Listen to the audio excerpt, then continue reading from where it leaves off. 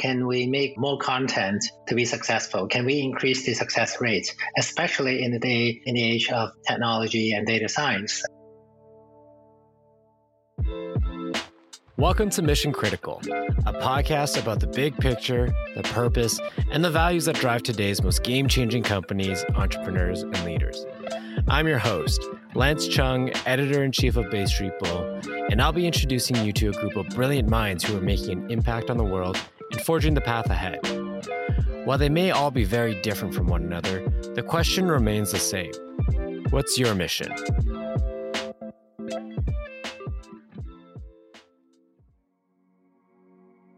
Since the dawn of humanity, we've been enchanted and spellbound by the art of storytelling. From rich oral histories shared in rapt, intimate circles, to memes circulating on social media and capturing the humor and ethos of a new generation, the media may have evolved over time, but the utility remains the same. Use stories as a powerful vessel to archive history, create cautionary tales, escape with their imaginations, and provide critical lessons to pass along to those after us. Today, in a time characterized by the democratization of media, our ability to share stories has never been more powerful thanks to technology. Leading the charge of the next generation of storytellers is Wattpad, led by co-founder Alan Lau. The Toronto-based startup bills itself as a global multimedia entertainment company and is completely revolutionizing how we create and share stories. Think of them as a hybrid between a social network, an entertainment studio, and a publishing hub. According to them, their vision is to entertain and connect the world through stories. And it looks like it's working. They've amassed a community of more than 90 million people who collectively spend over 23 billion minutes a month engaged in original stories. They've helped launch writing careers and have even adapted user-generated stories into hit movies and TV shows. Needless to say, they know what it takes to tell a great story. In today's episode, I'm speaking with Alan about Wattpad, telling more diverse stories, and how to unearth the next big hit. Alan Lau, how are you? It's so great to have you on the show today. We're so excited to be chatting. Good. Yeah, it's been an interesting few weeks and few months, but I think we collectively, as a company and as a family, I think we are doing as good as it could be. Yeah, definitely very interesting and challenging times for a number of reasons right now. But I want to talk to you about obviously Wattpad and how you've grown the company and provide some inspiration and some motivation to, some members of our audience that may be looking for that right now as well. So maybe we can start with Wattpad. You started your company with your co-founder back in 2007. Can you talk a little bit more about your origin story and the spark that really started the company? Did you have an aha moment, or was it more an evolution that became Wattpad? Yeah, perhaps I'll start from the beginning. And we started towards the end of 2006, 2007, around that time. But the concept, the idea started way before that. In fact, it started in the year 2002. At that time, I was the CTO and co-founder of my first company. It's called Tira Wireless. It's a mobile gaming and mobile application publisher. And we also, not only we publish our own games and apps, we also help other publishers to publish the games on mobile. Because at that time, remember, it was before the iPhone in 2002, before Android. So it was very challenging to publish applications or content even on mobile devices. So keep a long story short, I was excited about the business, but I also wasn't too excited about the business because what happened was we started as a mobile application provider, and then most of the apps that we publish and most of the apps that we help other companies to publish, they were games. Like 95% of the business became gaming business, but I don't play games. This is tiny secrets that a lot of people may not know. I just threw out my PS2 not too long ago, a few years ago, so I'm pretty behind in terms of gaming. So in my spare time, I was thinking about, perhaps I can find an idea that I could do in my spare time that combine my passion and my professional knowledge. I was very into mobile at the time, as I mentioned, but you look at my media consumption after work, I don't play games. I watch movies or TV once in a while, but it's not like I turn on the TV for 5 hours per day. It's just not me. Well, where do I spend my time? Reading. So the first idea that came to my mind was, hey, perhaps I can combine mobile and reading into the same package. So I built a mobile reading app on the Candy Bar Nokia phone, and I did the prototype, and guess what? I quickly discovered that other than me, probably nobody else would want to use it, because to finish reading a sentence, let alone a paragraph or a chapter, I have to scroll like 3 times. So you really have to press the down arrow 1,000 times before you can even finish a chapter. It's very exhausting. So I realized, yeah, perhaps that might not be the right idea. Put this idea aside. And then fast forward to year 2006, the most popular phone at that time, it was the Motorola Razr, the flip phone. So instead of the screen size was a little bit bigger. So instead of like scrolling, fitting like 3 sentences or 3 lines on the screen, I could read 10 lines of text at a time. So I thought, perhaps the technology behind electronic reading is more ready than 2002. So I resurrected that idea. At the same time, now my co-founder, Wattpad co-founder Ivan, and I knew him way back in year 2002 because he also worked for Tira. But at that point in time in year 2006, he moved to Vancouver and living in Vancouver. So he instant messaged me with the following message. Hey, Alan, I'm working on a new product idea. Can you give me some feedback? Here's the link. So I click on that link. Guess what I saw? He was working on a mobile reading app on the Razr phone as well. But he was one step ahead of me. In addition to the app, he also built a website that people can share their writings freely and consume on mobile. As you can see, this is like the predecessor of Wattpad. So I got very excited. 2 days later, I flew to Vancouver to meet with him. And well, the rest is history. We started the company. You started the company, and obviously you've grown it into this incredible business. I'm so excited to talk about it because I find this idea of harnessing community to power and drive storytelling so interesting. But maybe you can talk about how exactly does Wattpad work in today's iteration? Yeah, in today's iteration, interestingly, a lot of people believe that we have pivoted a few times, but in fact, we haven't. What we did in 2006 or 2007, we're still doing this today, except that we have expanded into many different areas, which I'll come back to in a few seconds. But what we do today, our core business, is we have an app that lets people discover and share stories. People share science fiction, people share romance, mostly fiction, but people sometimes they share their personal stories as well on the platform. People can share this freely on our platform, and then the app, nowadays we have 80 million monthly users using the app across the entire world in 50 different languages, not just reading in 50 languages, but also writing in 50 languages. So in a way, like you said, is we harness the community to create the stories, the content, many of them amazing content on our platform and consumed by millions of people, tens of millions of people across the world. And because we have so many people on the platform, of the 80 million, about 4 million of them are writers, and they upload about 500,000 new chapters of content, of stories every day. So it's a very, very vibrant community. And because of that, in a way, the community is very good at self-selecting the amazing content, the top content on the platform. So leveraging the community and also data, the insights, and leveraging machine learning to harness that data as well. Leveraging that, we can pick the top stories on our platform, and then we take them off platform. We turn some of them into movies, some of them into TV shows, some of them into print books. We are getting into traditional publishing as well. And the sky is the limit, because we are no longer just a technology company that's built an app for people to use. We are leveraging that to turn ourselves into a global multi-platform entertainment company. And that kind of leads me to my next question. Do you view yourselves as a technology company first, or an entertainment company, a social networking platform?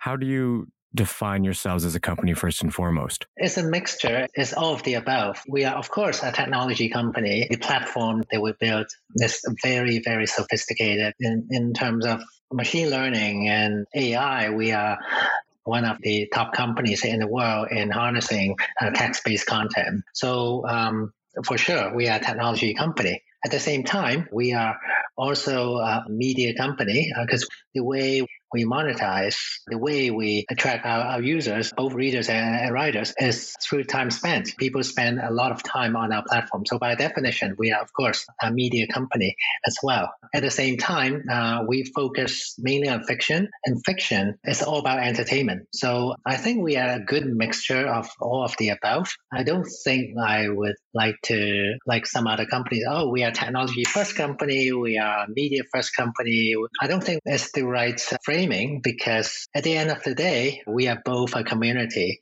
and a technology and a media company. We're doing all of the above.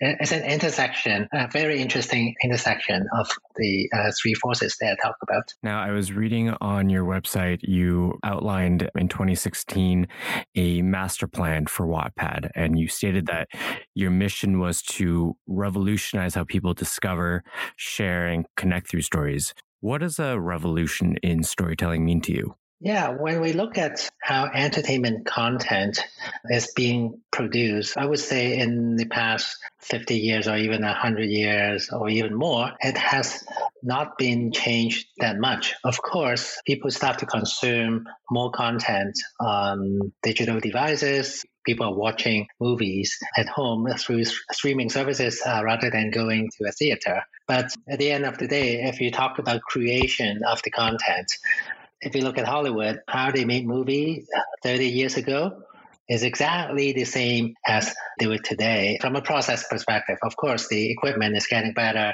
Of course, I'm not denying that. But in terms of the creative process, and it's very top-down, very based on gut feel, very based on hunch, right? So as an example, many movies, I would say pretty much all movies, the decision makers are maybe limited to maybe 2 to 3 people, 5 people, and how they make decisions.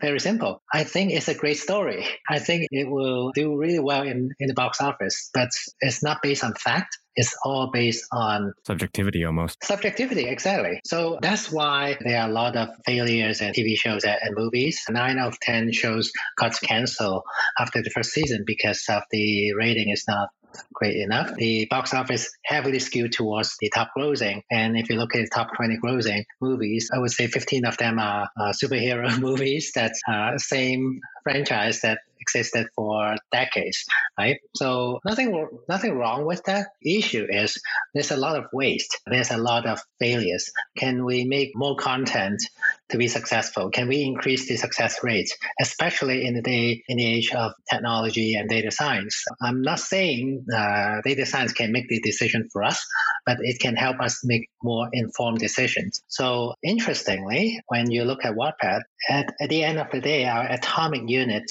on our platform is a story. And we know that through data, through the community, we know which story is great. We know which one would resonate. And if we can leverage that and harness that data and insight, I think we can greatly increase the success rate of the industry. Now, whether or not it's a book or a movie or a TV show, what do you think are the core pillars that make a great story? Is there a common thread between all these different mediums? But at the heart of it, what makes a great story? It's very hard to tell. Sometimes what makes a great story is kind of random. It's very subjective. And a lot of that is actually based on audience, perhaps a large base of audience. And I think that's where we come in, because the top IPs or top intellectual properties, content intellectual properties, not the technology IP, the content, the IPs. Why this is great? It's not because I like it. It's not because my teammates love it. It's because 1 million people, they love the content. They love the story. They feel emotionally attached to it. And we can see that through the numbers. We can see that through the comments. We can see that through the interaction between the readers and writers. And those reasons why this story is a great story would become very apparent. Whereas if you look at traditional publishing or traditional entertainment production, they don't have that feedback from the audience. They only have that feedback after the content is being produced, not before. So we as a company, we have that advantage because the content is validated before we invested in the adaptation in movie or TV shows.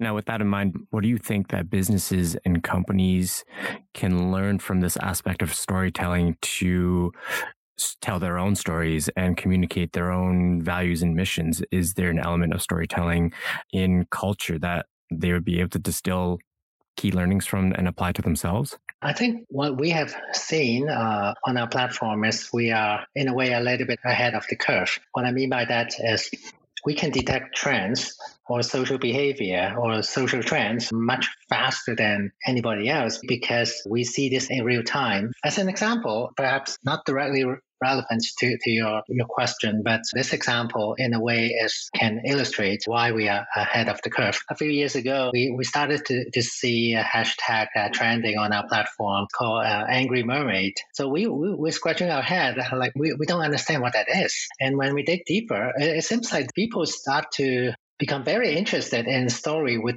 that theme. And we start to talk about this with some of our partners, entertainment. They were scratching their head as well, but they listened. And guess what? A few months later, a year later, that really becoming a meme on the internet and becoming a trend in Hollywood as well. So what I want to say is nowadays, unlike the old days, the culture, the social behavior, the trends, in the old days, it was very top down. The mass media company, they created the trends. But I think the social internet in the past 15 years completely flipped this model around. A lot of that content or trends or hashtag or memes, they are not designed by 5 people or 10 people in the boardroom and imposed on the audience. A lot of the trends are grassroots. And I think this is great because it's more authentic. This is coming from the users, coming from the audience. I think it's actually much more powerful. And I think as a company, perhaps not just including us, but also broadly speaking for entertainment companies, or I would even say business in general, it's great because you can leverage that audience data, leverage that insight, and make sure the message that you communicate to your customer or your audience are resonating with what they are thinking rather than imposing an idea on them. In the age of the pandemic, our collective hunger for and consumption of media has become ravenous. Studios and media platforms are barely keeping pace with the increasing demand for content. Wattpad is a fascinating solution to this, harnessing the power of community and user-generated content to satiate our never-ending appetite.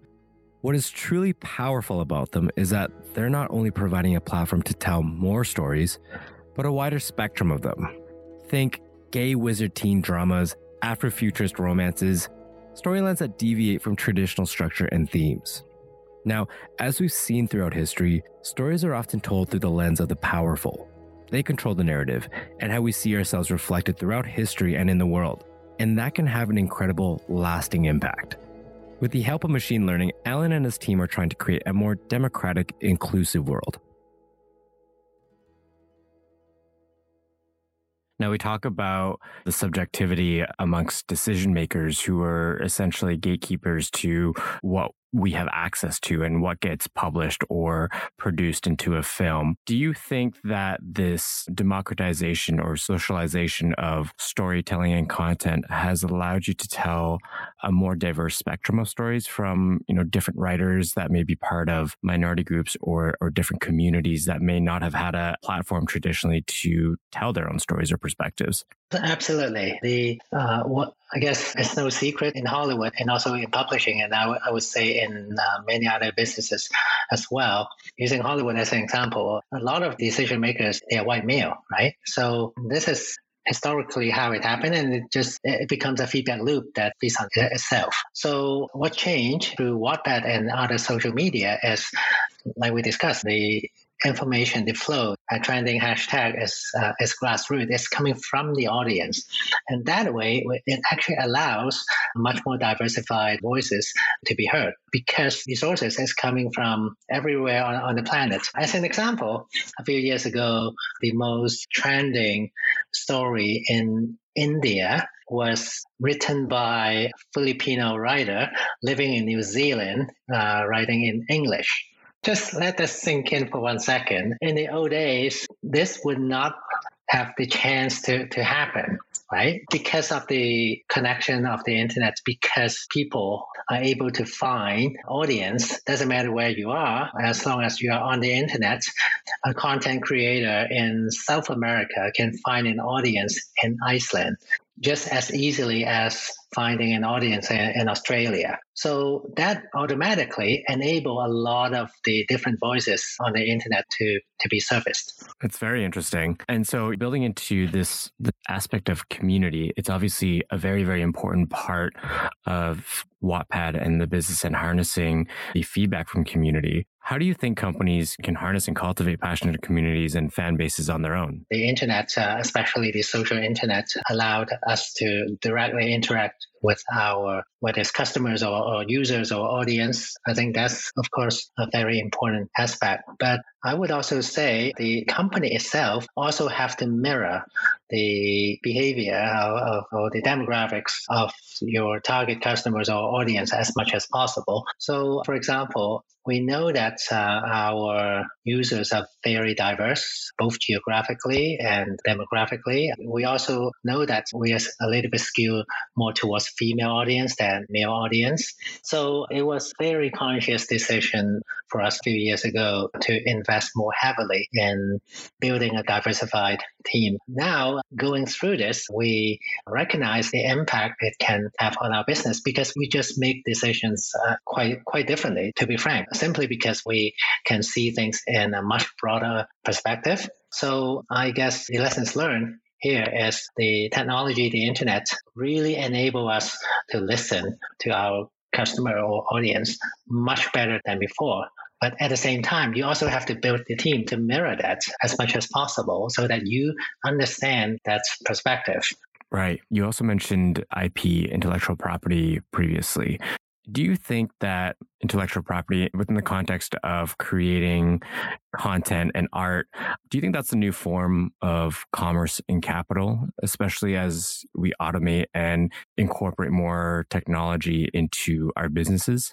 Yeah, I think the art form, the IP is constantly evolving. I don't think that we would get away from the big media types like reading, audio, visual content. But within those big buckets, there will be a lot of innovations. For example, a video existed for over 100 years, but the way we consume movie, the way movie are being produced, the way a YouTube video becoming exploded, and now TikTok, the more short form performance-based video, primarily on mobile, in a way is a new art form that didn't exist before. So I think that will continue to evolve when we see maybe mobile would evolve into a very different type of devices. Even if you look at a mobile phone today, the iPhone 11 is very, very different than the first iPhone, even though the form factor is the same.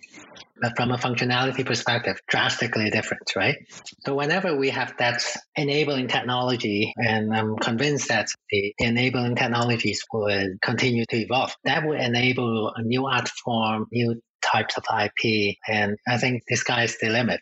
Yeah, I think it's interesting the way that you frame this content that's created through social media as an art form, because I guess that's not an approach that I kind of ever considered it, but it is interesting to frame it through that kind of lens. So you use artificial intelligence to identify key elements that are potential indicators of success and performance. And, in the case of Wattpad, the next bestseller or the next hit TV show or movie. How does that work within the company? How can you give an example of, what that looks like and how that performs and functions? Yeah, happy to spend a few minutes on this. I try to compress this as much as possible. It's not easy to explain in layman's term in a couple of minutes, but I'll try my best. So we collect over 1 billion data points per day. A piece of comment, each message, and even the content itself, of course, is a data point. And then how people interact, how quickly, for example, how quickly the people would post the first comment is also a data point. So based on a lot of the data, we can kind of deconstruct the data and derive different results out of that. So at the moment, technology is mostly based on the content itself, but we are also investing in analyzing the comments and messages.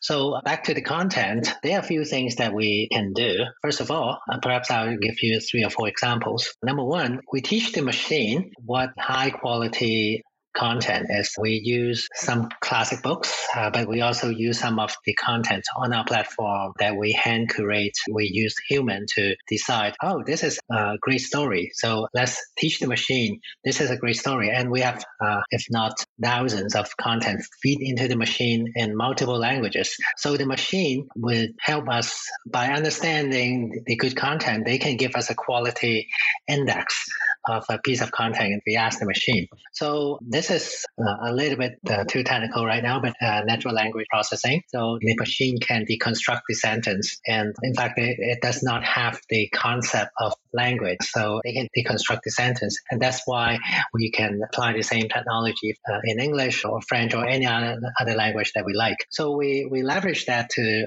help us find the highest quality content on our platform. And that can help us in so many ways, in content recommendation to finding the gems out of the 500,000 uploads every day that we can potentially turn into movies or TV shows. The second thing is find similar stories based on whether it's past hits or based on whatever the criteria is. So for example, we discover a piece of science fiction that we really like. We can tell the machine, hey, find us more similar to this science fiction, and the machine will hunt that down for us.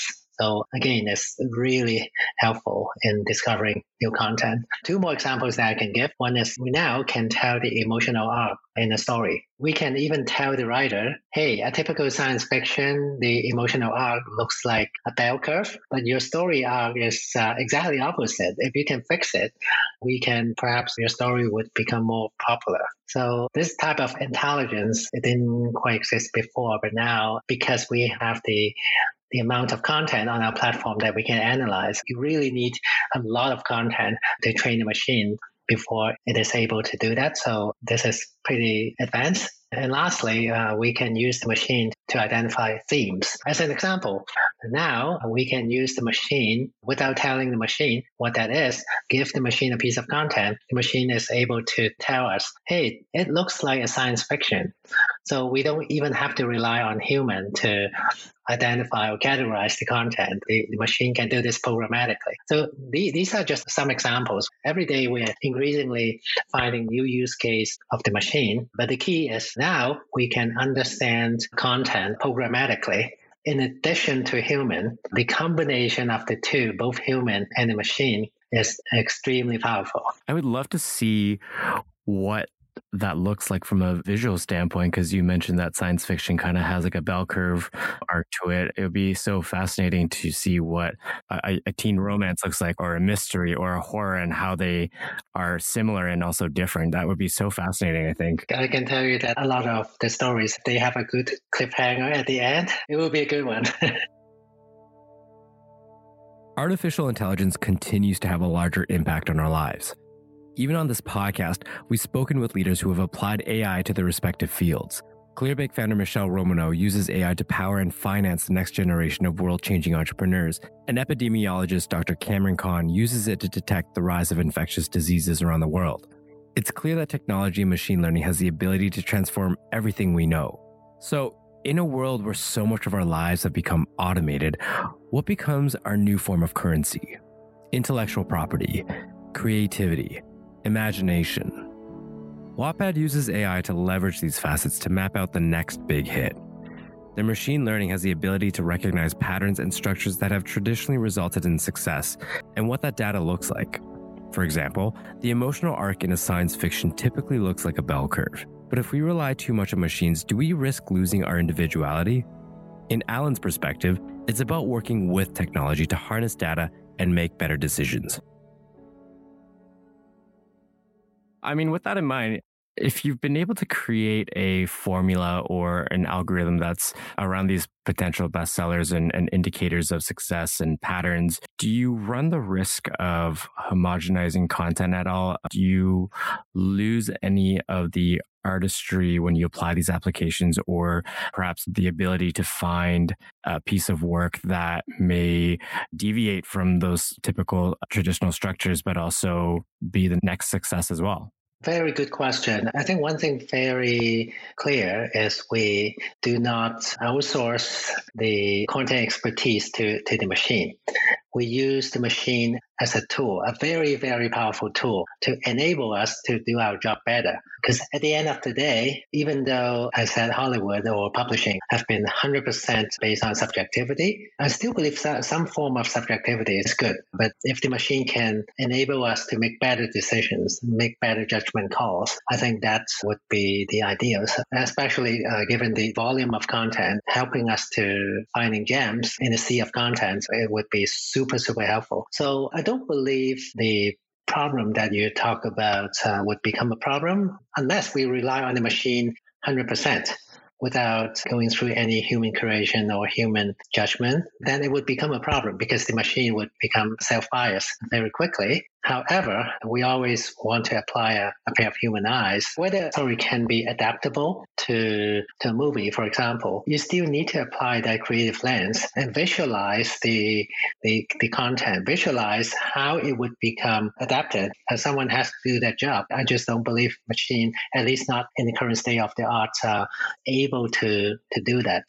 And I guess it's a matter of distinguishing the balance between artificial intelligence and technology and human input, and how you decide to dance between the two of those. Yeah, these two are not mutually exclusive. In fact, they are extremely complementary. The lack of data has been causing the industry a lot of bias. With the combination of human and data would actually help us eliminate that bias. However, if we skew too much towards data, it would have a similar effect, just like in the past.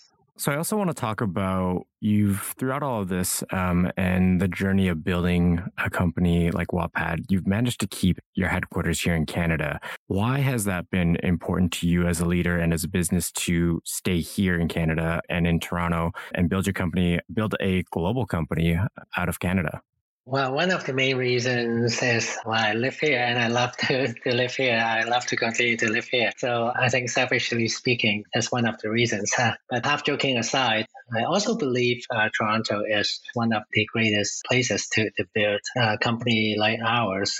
Because for many reasons, Toronto is one of the largest technology centers in the world. Of course, we all know Silicon Valley is much bigger, but outside of the Silicon Valley, I think Toronto is definitely one of the top cities to do that. So we have a lot of talents, a very supportive government, a lot of great schools that promote lots of great engineers. So building a technology company in Toronto is great. At the same time, Toronto is also the entertainment center in Canada and perhaps one of the largest entertainment centers in the world.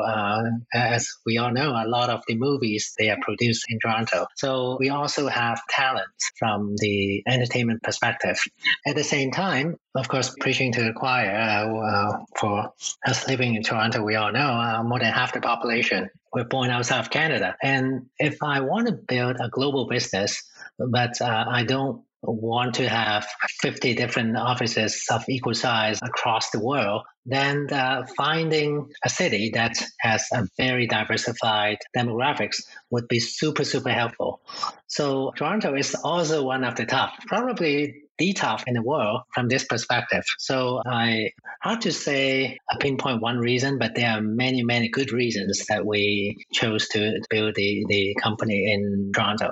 Yeah, it's certainly a lot of really incredible positives that we can gain from building companies here. And as you said, it's such a diverse community where you're able to really glean insights that encompass a whole spectrum of perspectives. But there's also been a lot of frustration from the tech community in terms of being able to grow a company and scale a company.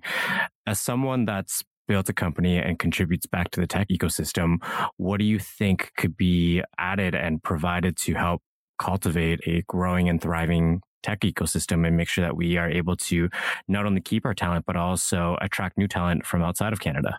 There are two different points that I want to make. Number one, as much as Toronto is great, there's one thing that we are missing, at least we were missing when comparing us to Silicon Valley. Silicon Valley has been consistently producing a lot of companies like Google, Airbnb, Facebook, tech giants. They have a ton of experience and an amazing track record. If you look at Toronto, if you look at Canada, perhaps our track record is not that great from the tech giant perspective. We've never produced anything like Facebook or Google, not at that scale.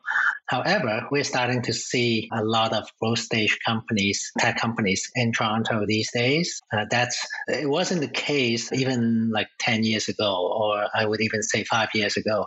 And now we have at least one tech giant called Shopify. And of course, technically it's an Ottawa-based company, but the team in Toronto is large as the one in Ottawa. So I think my point is to continue to build the ecosystem. We need the experience of many people who have done this over and over again many times before, right? So now that we have quite a few companies at scale in Toronto, it is becoming less and less of a problem, because growing a company from 0 to say 50 or 100 employees is one thing. Growing from 100 to 1,000 or 10,000 is a completely different skill set. To be honest, we were quite lacking in that area, but it's much less of a problem right now.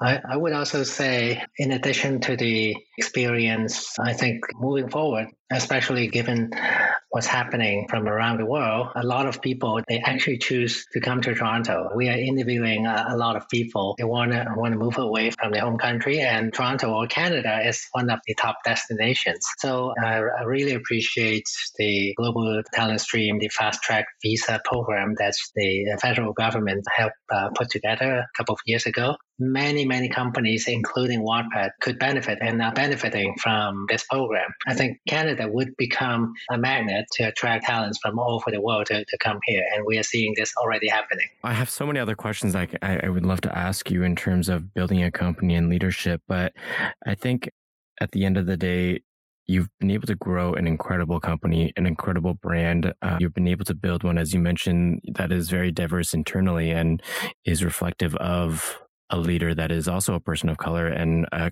community that is very diverse too. What are you most excited about when it comes to Wattpad's future and your plans to take over the world? Yeah, I think the most exciting part is we are doing something very unique. A lot of the things that we do are kind of first time in the universe that someone has done this. And we apply this to not creating a new industry, but applying this to entertainment, applying this to publishing, applying this to storytelling, which is perhaps one of the older or perhaps one of the oldest industry. If you look at storytelling, probably very old art form, starting from the caveman drawing pictures. And so I think to me, that's very, very exciting because I'm not doing something that someone has done before. It really helped me. I can speak for my teammates as well. Why they work for Wattpad is because it's very mind stimulating. So I think that's, to me, is super, super exciting. And being able to do this from Toronto is also, of course, very exciting as well.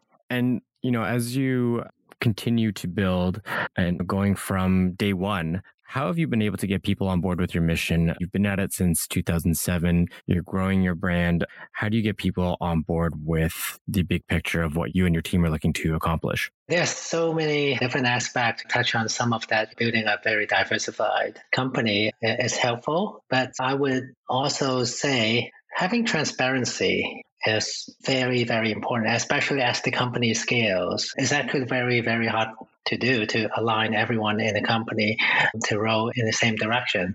At the same time, I think I'm probably, from a transparency perspective, on a more transparent side. So even like the master plan, I post this not just internally, but also post this publicly. In a way, it's holding myself accountable for very strong vision. But at the same time, because there's so much content like the master plan that I share both externally and internally, in a way, it also helps align everyone. Because, if you ask any employee in the company, as part of the interview process, we ask them to read the master plan before they talk to me. So I think that's super helpful in bringing everyone together. Sounds like a very simple and subtle thing, but it's important because everyone knows really well what the vision of the company is. Everyone knows really well what the mission is. And it's not just a sentence that we put up on the wall. We have like the master plan to explain this in great detail. In fact, internally, there are many documents that I wrote that I share with the company kind of repeatedly to explain all these subtle and nuances in the master plan. So I think that constant communication to the team is super helpful in bringing everyone together. Well, with that to finish off, I really appreciate you being able to chat with us today. It's been very fascinating, inspiring, and just very educational to learn about what you're building and the values that you have. I think it's so important for companies to be, as you say, transparent, but also communicate their values internally and externally, because I think that's truly how we make our decisions now as consumers, as audiences, and how we decide to align ourselves with the companies that are out there. So it's really great to hear what you're doing and how you're making an impact within your industry and within Canada. So thank you so much. I really appreciate it, Alan. Thank you so much for inviting me. Telling a great story, one that is compelling, grabs your attention, and is something that you remember is not really that different from building a great company. It means having a point of view, listening to the world around you, building a community, listening to them, and making informed, validated decisions based on the information in front of you. Alan's story includes the story of Wattpad, which has given over 90 million people a platform to come together and tell stories that are meaningful to them. That, in and of itself, is a meaningful evolution in the great and ever-changing tradition of storytelling. Next week on Mission Critical, we speak with Toronto Raptors head coach Nick Nurse about giving back, handling pressure, and how to create a championship-winning team, on and off the court. Each season, again, presents its own challenges, and that's kind of the goal that's back in front of you, regardless of what's happened in the past. If you enjoyed this episode, we'd appreciate it if you left a review on Apple Podcasts so we can get the word out. To keep up to date, subscribe to our podcast on Spotify, Apple Podcasts, or anywhere else you listen to podcasts. Thanks for tuning in. Until next time, ask yourself, what's your mission?